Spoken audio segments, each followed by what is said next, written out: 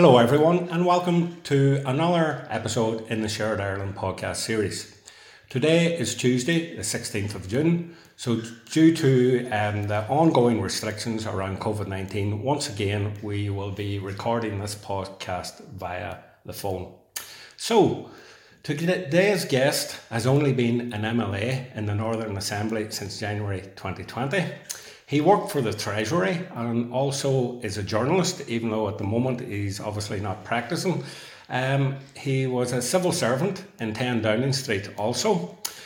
So it gives Shared Ireland great pleasure to welcome the SDLP's MLA, Matthew O'Toole. Welcome along to the Shared Ireland podcast, Matthew. Hi, Niall. Thank you very much for having me. It's delighted to be with you. No problem, pleasure to have you.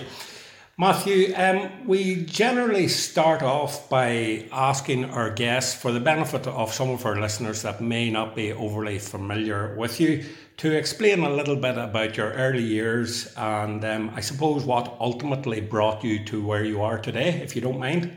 Absolutely. Niall, well, I was born in Belfast, got my first couple of years here, but I suppose my roots and my upbringing was really in Downpatrick, County Down. I grew up there, was schooled locally there, and I suppose I feel still a deep affinity with that place, but also with South Belfast, where I now represent, lucky enough to represent my first couple of years in South Belfast. I went to university in Scotland and then ended up working as a journalist. I started my career as a journalist in London, covering kind of politics in Whitehall, and then after that ended up being a civil servant, as you said. My career brought me to Treasury and then Downing Street, which is, I suppose, in one way a strange place for someone from what you would call a kind of a nationalist background, a sort of modern nationalist background in East County Down. I imagine there would have been stringent security checks ran on your background before you got that job. Well, I had security whenever I first became a civil servant in 2000 and whatever it was. I did it through because I initially worked briefly at the Ministry of Justice, and everyone goes through security checks. So it's strange because I was working in communications with a bit of policy for most of my time in the civil service, and really actually it was my time in government was I'm proud of the work I did. I'm proud of the fact that my career took me there, but ultimately I found it quite difficult given what was happening with Brexit to continue with it, but it was pretty challenging and interesting stuff that was happening, albeit by the end I think I felt a little bit Brexit was so damaging, I think, really to us here and to the Isle of Man generally. There was a degree of me wanting to move on and sort of have a different kind of voice. Tell me this, Matthew, before we get into I suppose what we're here to discuss today, just keeping on this subject about you working in 10 Downing Street, could you name for us the Prime Ministers that you worked under? Yes, I worked for two actually. So I was there for about 2 years, but it was a very eventful 2 years. When I started there, David Cameron was Prime Minister. He had just actually been re-elected in 2015, which is quite a surprise. People remember the UK general election of 2015. He was re-elected with a small Conservative majority. He then obviously resigned after the Brexit referendum in 2016, and Theresa May took over. I worked for both of them, different politicians with different styles. I should say I've never been a Conservative supporter. Part of the point of being a civil servant is that you have to work for politicians who you might completely disagree with. Yes. Since I did completely disagree with both of those, but part of the professional challenge of being an official is that you work hard for whoever the government of the day is, and that's true here as well. There'll be people who are working for executive departments who don't agree with the party that's in power. But I worked for two different prime ministers. I think both fundamentally had reasonable qualities. Made pretty profound mistakes, I would say, and unfortunately both of them, in the case of Cameron, called the referendum for pretty reckless reasons, and in the run-up to the referendum gave very little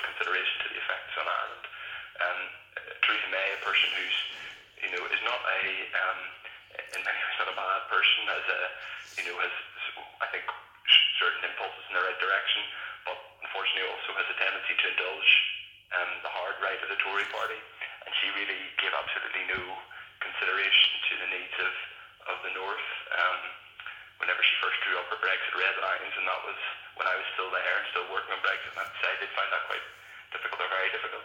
Mm-hmm. Tell me this again, just quickly. If I was to say to you, do you honestly believe that the three people that I'm about to name for you now, have they genuinely got a real interest in what happens here in Ireland, and I suppose particularly in the north of Ireland? The first one being Theresa May, the second one being David Cameron, and the third one being Boris Johnson. The last one, I think the answer is a definitive no. The other two, I think, have an interest, but it's misguided, and they've done very stupid things with it. They are, I suppose, one of the bits of context, I suppose, it's, you would think about now, you're thinking about the last few years in relation to policy from London. David Cameron kind of altered the course of UK policy in relation to Northern Ireland, and then he made it much more explicitly unionist, and Theresa May continued that. And I think part of the challenge is that happened without really any serious debate in Westminster, and actually without that much serious examination in the North here, possibly in Dublin, of what that would mean and what the consequences would be. Theresa May, I think, is she would claim to be a unionist, and I think she is. I think she's sincere in that. I think it's important that we acknowledge people in England. English Conservatives have a right to be unionist if they want. That's their perspective, and I think as we move forward in Ireland, we're going to have to come to a place where we are understanding of the kind of richness of relationships across these islands. But having said that, she was also deeply, deeply naive about the situation in Northern Ireland. Really, I think deeply naive about Irish history, writ large in general. I think there is a pretty deep and profound, I've used the word incuriosity about lots of Conservative politicians in relation to this place. Just I feel, it's not, if there's no kind of actively negative or malign view of the place, or it's not necessarily they're conscious of having a strong opinion one way or the other. There's a kind of indifference and lack of curiosity about the complexity of the place, and that leads to very bad outcomes, and that's part of what happened with Brexit. Ultimately, May got to a place where she realised, Jesus, I cannot be the person who presides over a hardening of the border on the island of Ireland. And in part she realised, because she is a unionist, she realised that it would be, if that happened, that it would be very bad for what she would do the priority, which is a union. But she came to that view very, very belatedly. She didn't take it seriously. She didn't engage with it in enough detail really until it was too late, and until she both lost her majority and also struck a deal with the Democratic Unionist Party. And there was never going to be any situation in which she was going to be able to come to a serious, considered policy in relation to the North whenever she was effectively being held ransom in large part by the DUP. Moving on, if I may, Matthew. Yes, I was going to jump in after this, because I was going on a bit about Theresa May, but I think it is, I think while both Cameron and May there were deep and profound problems and major objections to the way they handled this place, there was some glimmer of reasonable intention and some glimmer of, I suppose, wanting to stabilise the institutions. There is a degree of sincerity there, albeit out of loads of other criticisms about their handling of the place. Boris, I'm not sure has that, to be honest. I have a very, very low opinion of Boris's intentions in relation to this place. I think it is pretty, though I don't share their constitutional perspective or their politics generally, I think it's pretty shaming that he essentially went to the DUP conference and, as we know now, pretty much lied to their face. I don't think that any of us, whether we have whatever our constitutional perspective, should feel relaxed about the idea of a political party here having a British Prime Minister go to their conference and effectively subsequently humiliate them. I don't share their politics, and in many ways they brought it on themselves by indulging the Brexiteers. But he is absolutely terribly in relation to this place, and of course the various other things that his government's doing now in relation to legacy are extremely bad and forcing a hard Brexit. But he is definitely by far at the bottom of the class. Yeah, absolutely. I don't think you would get many disagreeing with you on that. What about our current Secretary of State, Brandon Lewis, Matthew? A couple of questions on him, if you don't mind. Did you know him before he became the Secretary of State for the North of Ireland? And if so, what sort of a man do you believe he is? And what sort of a person and what sort of a job will he make here, do you believe? Well, I can't say I worked with Brandon Lewis. I know him a bit by reputation. I think he wouldn't really be seen as being on the right of the Tory party. He's not. I don't think he supported Brexit back in 2016. I don't think he's shown the same level of engagement that Julian Smith, his predecessor, did. Julian Smith, for all that I'm not a conservative, I suppose my CV means I'm at least willing to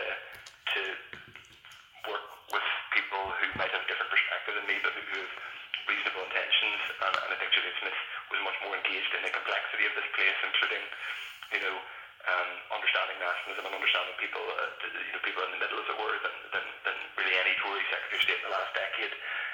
Brandon Lewis hasn't really shown anywhere near that level of engagement as yet. So I think he is really unproven. Pretty depressed to see him go on. He went on the Today programme, the radio programme, the big sort of the sort of flagship morning news programme.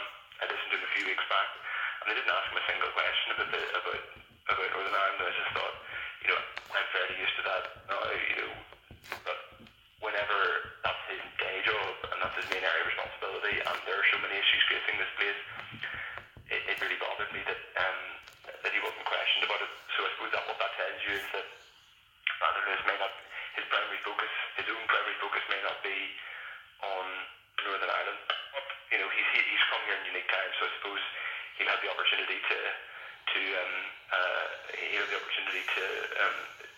do things in his own way. But early signs, aren't necessarily that he's as engaged, perhaps, as his predecessor.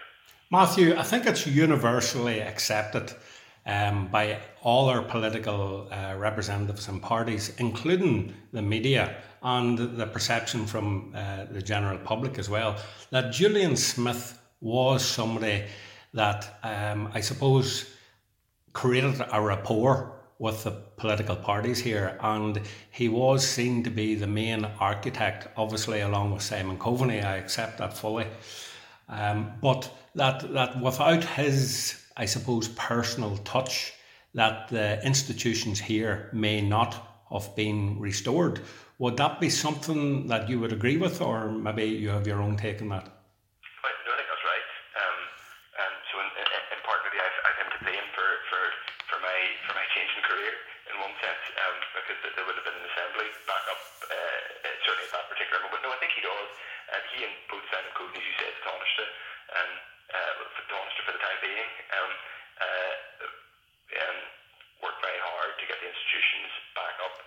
I think there is one of the things about the settlement here is that you do need to have political leaders engaged, secretaries of state engaged on a constant basis, both in secretaries of state in London, but also ministers in Dublin, engaged in what's happening in the north. That's just the nature of the political settlement here, and he was more engaged, frankly. There were several years of no institutions, and to be honest, it is frankly blame of both, I think, the governments in London, but also the broader political class, that it wasn't seen as being a bigger problem. That, I remember actually I was in number 10 whenever the institutions first collapsed. I remember having a bet with a colleague about when political journalists who went to the number 10 daily briefing would finally ask about the institutions in Northern Ireland collapsing, and they just didn't. It took weeks for anyone to notice. It just wasn't seen as being a core issue. There really is just an indifference, and I don't say that in a moaning way. It's just a sad fact, but it does have consequences here. Why do you think Julian Smith was given the axe here? Well, I think you come back to the nature of the current Prime Minister, to be honest, Niall, and the clique around him. They seem to be, first of all, they're basically a hard right clique of Brexiteers who are determined to force through the kind of Brexit, really hard Brexit, no matter what the economic consequences, no matter what the political consequences, they're determined to force it through, and they don't really like dissent. They don't like anyone who questions their approach or who questions the way they operate. So they, Julian Smith, all accounts are that he did speak up in relation to, for example, no deal Brexit last year. He wasn't happy with the direction of them forcing what was the original no deal, if you like, last year before Boris changed the deal. He was willing to speak up, to his credit, for the political settlement here and for the fragility of this place. And that's not something that Dominic Cummings, Boris, or some of the how can I put it, extreme advisors around them want to have and want to listen to. So I think part of it was that, basically, and they also knew that they would have things like things that would probably cause them to raise eyebrows again, including around legacy. They certainly made very, I would say, uncomfortable, dangerous noises about what they want to do on legacy, and I'm not sure he would have been as malleable as perhaps Brandon Lewis might be. And before we put this subject to bed, do you miss living in and around the London area, Matthew? I wouldn't say I do. I mean, London will always be a place that's my home for a long time, to be honest, now. So it's hard to say you miss it because coronavirus has made life everywhere so strange. The place I lived in almost isn't there at the minute because it's like everywhere else, it's been completely transformed and reshaped by this awful virus. But I don't, in the sense that I'm really enjoying the opportunity to represent the place I originally hail from, and this amazing, vibrant, brilliant place which is South Belfast. And there's so much going on here. There's loads going on in politics here. The debate, and your podcast is part of it, the debate about the future here is exciting. We've got loads to do with, obviously, with COVID, with Brexit coming down the track. So I'm kept busy, and there's been obviously a huge amount of constituency casework and helping people deal with the effects of COVID. So I don't have much time to dwell on it, but I think what I would say, actually, just in relation to London and relationships on the islands, to use the jargon, is that as we go forward and think about how we relate to one another on this island, we're going to have to think about how we relate to Britain, Great Britain, whatever, England, and the various entities on the other island. And it won't just be about unionists and people who, what we might see as traditionally unionist identities or British identities on the island of Ireland. It'll also be about lots of the rest of us who we have relationships with Britain that are that aren't just about politics or identity. They're about, perhaps we lived there for a while, perhaps we still have family there, perhaps we support a football team there. It's a very close, intimate relationship, which is actually, in a way, there's hope there because the political and historical relationship has been so complex and difficult. There's been so much awful stuff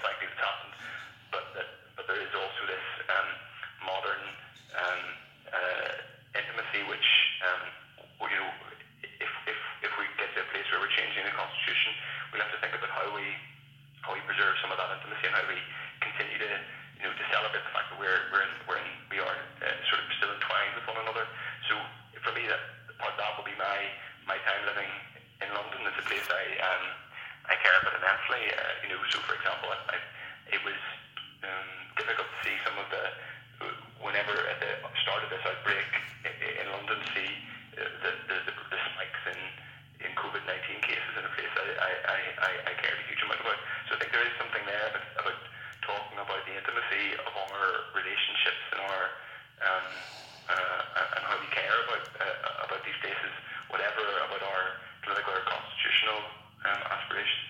Yeah, you just mentioned football there. I suppose one of the main reasons why you'll possibly miss living in England is for your sins. You're a Man United fan, so I must confess here I'm a fanatical Liverpool fan. So I'm glad to see that your team is suffering. So long may it last. Very long term.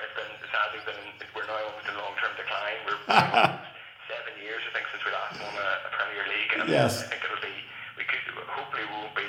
Well, I mean, no, I suppose it would be rude of me now to gloat on the fact that Liverpool's 30-year wait will be slightly tarnished by COVID-19, but that's the only pleasure I can get from it. But yes, well, actually when I was in London, I would go to the odd Charlton game because it was Manchester's a fair way away. I lived in South East London for all of my time, and I would occasionally go along to the Valley, to a nice little club who have a good following, and so I went to the odd match there. Matthew, I'm very surprised to hear a politician say that Liverpool's win will be slightly tarnished. That sounds like sour grapes. It just shows that I'm not that experienced a politician. I've probably alienated potential voters. No, I would doubt not. Moving back closer to home, Matthew, how did your appointment come about to replace Claire Hanna for the MLA in South Belfast? Well, so I had been, I would have known lots of people in the SDLP. I would have been sympathetic with the party. In fact, I was a party member many moons ago. Obviously, I'm a party member again as of late last year. But what actually happened was that I'd been talking to with Claire and Colin about the election, just kind of keeping in I suppose text message contact with people just before Christmas. I met the now MP for South Belfast, who said there was a process going forward where people were putting their name into the to be considered for succeeding her in the Assembly, and would I be interested in it, putting my name forward. And I gave some thought, and I speak to my other half about it. I'm married with a young son, so there was a bit of there were some logistics involved if I was going to put my name forward and be considered. But we decided to go for it. I suppose part of the discussion was around the Assembly probably being reformed early in the new year and having being ready to have people who had strong opinions on things like Brexit and perhaps the Constitution and other things.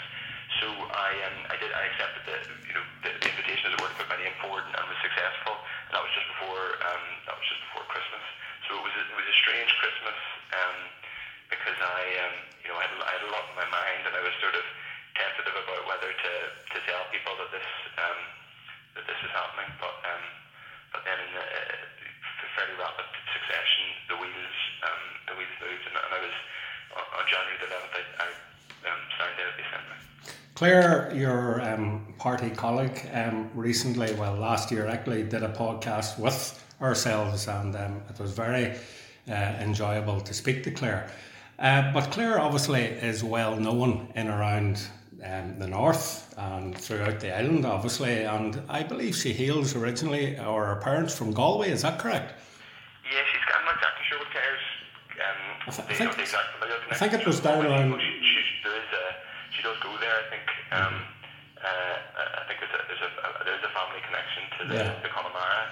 I need to check it out with her. I don't want to give false information. Yeah, I suppose the reason why I bring that up and bring Claire into the conversation here, Matthew, is because, as I said originally, she's well known and an established politician. I suppose my point here is, have you really got a connection with your constituents in South Belfast? Yeah, I think I do.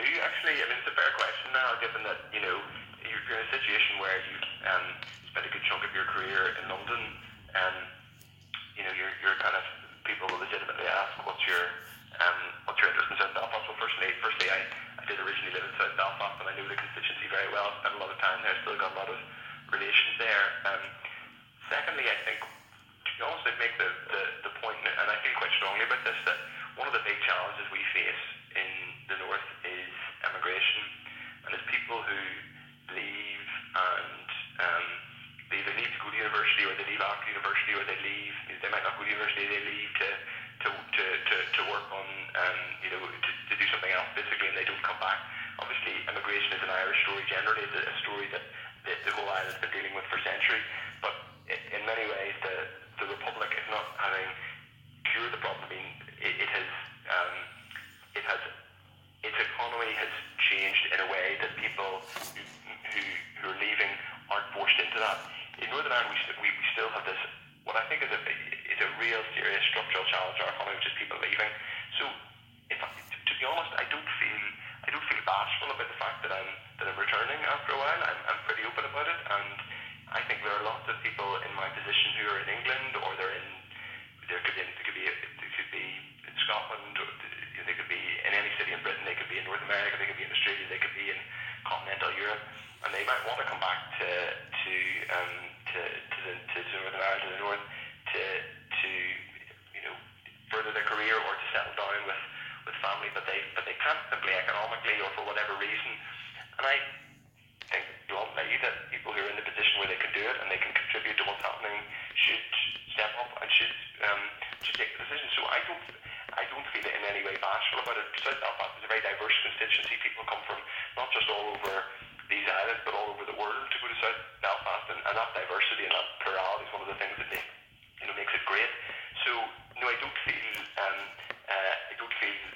remote or cut off from my constituents, and certainly my email inbox would show that they're not bashful about sending me issues and making me work to earn my crust as a local representative in a constituency MLA. But that broader point I think is really important now, and that's why I wouldn't. People are entitled to say, well, sure, you were in London for a while, what do you really know? Well, two things. One, I think it's vital that people return to this place, and I think we shouldn't be penalising people or criticising them when they make the decision to come back and try and do their bit, albeit I don't mind doing a bit of teasing about it.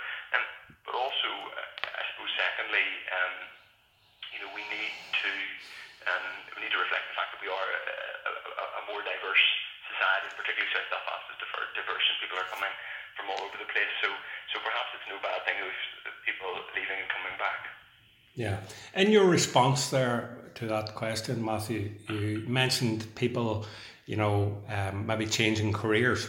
Is this a career move for you, or are you genuinely passionate about your new role and what you can bring to society here? Well, I would say it's the latter. To be honest now, in some ways, it was a significant amount of upheaval and not without risk for me to take on the role. I thought long and hard about whether I could contribute to, I suppose, public life here, representing people in South Belfast, the big debates that we're going to be having in the next few years. And I wouldn't have done it if I wasn't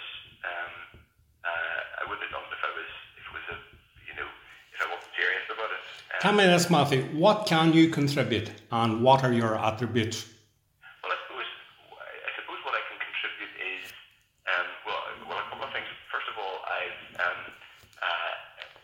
been, not that being outside is not that having left the place and then coming back is necessarily a good, because as I said, I think we have too many people leaving and not enough coming back. But I do think you get a bit of external perspective. Yeah, I would agree with that. I think you get a bit of external perspective on the place. I think I would hope anyway that I've got a way that I've been able to look at it from outside, and that gives me a bit of perspective, perhaps that maybe others don't have, albeit there are lots of able, diligent people in the party and across the parties in the Assembly. So there's that. Obviously, there's specific bits of experience. I'm pretty experienced in Whitehall, and I'm not so scrutiny doesn't frighten me. Scrutiny of our machinery of government here doesn't frighten me. There are specific areas where we really need to do better, and there are specific areas where all governments, including the one in Whitehall, need to do a lot better. But I think having worked inside government, that does give you, having worked inside any government and then it being your job to scrutinise government, that gives you a bit of, perhaps the perspective that is useful. But then the other bit in terms of contribution, like now, you asked me about was this a career move? Well, I left a pretty decent career in the civil service mostly because I was pretty exercised by what was happening to the island of Ireland through the Brexit process. I could have stayed in one now, since it would have been better for my career if I'd stayed in Whitehall in the civil service and gone stayed there and got promoted and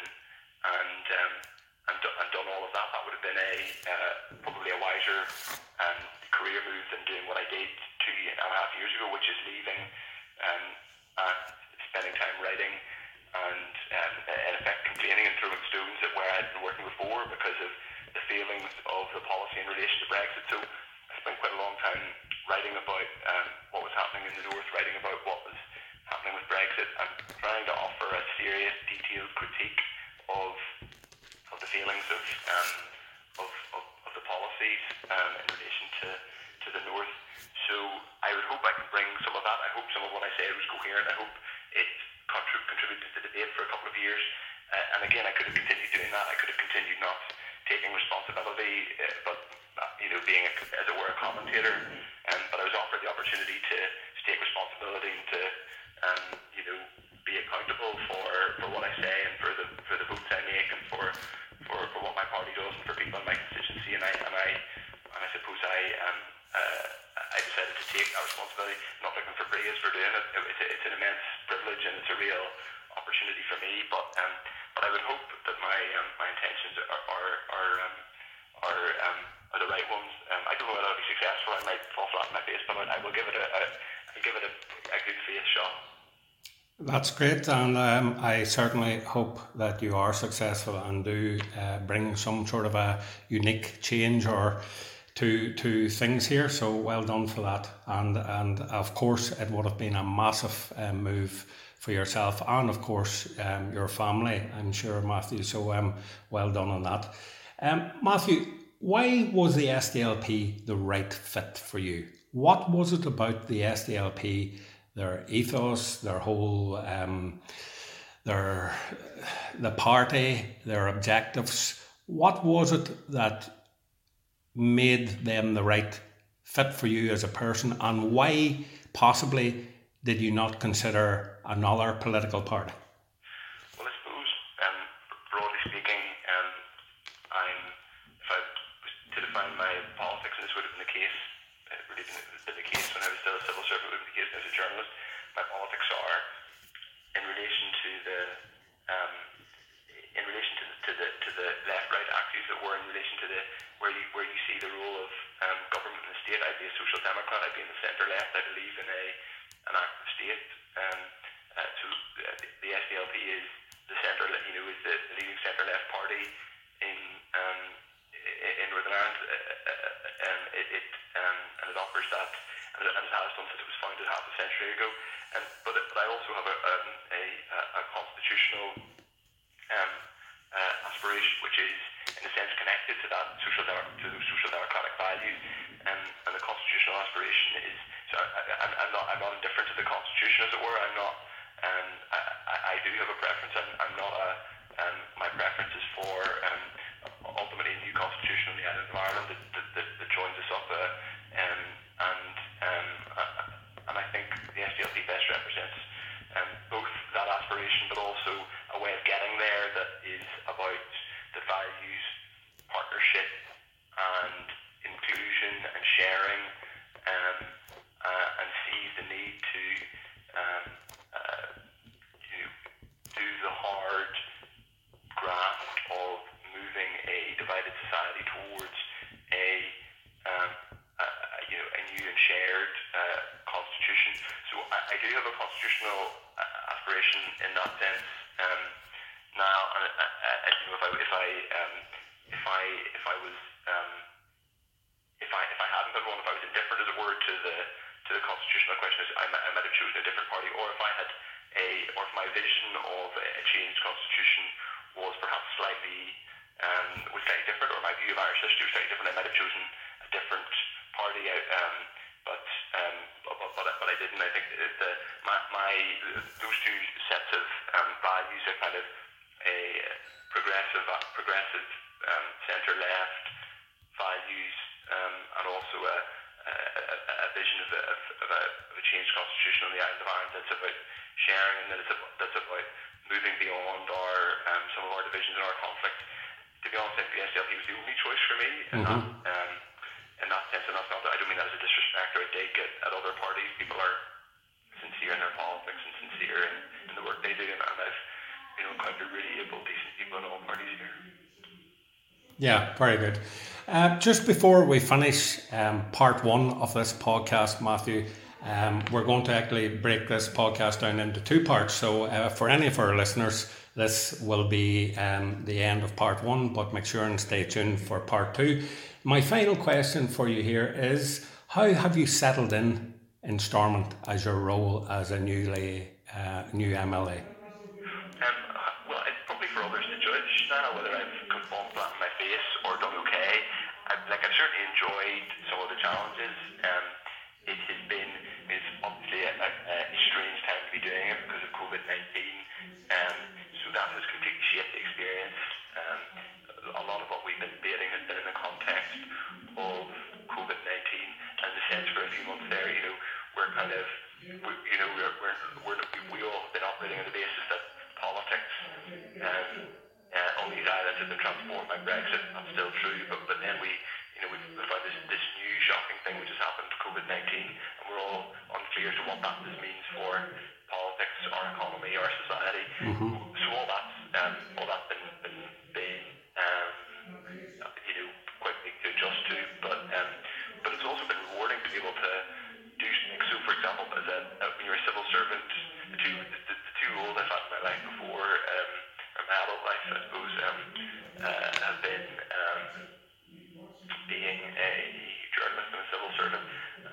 Both of those, I think, have been very shaping for me, and they've really given me experience and perspective that I use now. But you're a civil servant working in central government, you don't necessarily see a huge amount of output from your work. And if you're you could be writing papers or briefing journalists in my case, or you're not entirely. It's not always obvious what the output is. And if you're a journalist, you can be reporting or writing comment, and you're not entirely clear whether what you're doing is assisting people directly. So you don't have that sort of instantaneous sense of effect and change. Whereas actually, leaving aside some of the legislation and the big debates on big questions, just doing constituency case where people are getting in touch and saying, "Here, can you help? I need point in the right direction, something. I need a bit of advice. I need you to connect me to some bit of officialdom that's being rubbish, and I need help." Doing a bit of that, and people saying, people just being able to help people at quite a simple level is rewarding. Yeah, very good, very good. Okay, so folks, please come back and join us in part two of the interview with MLA for South Belfast, Matthew O'Toole.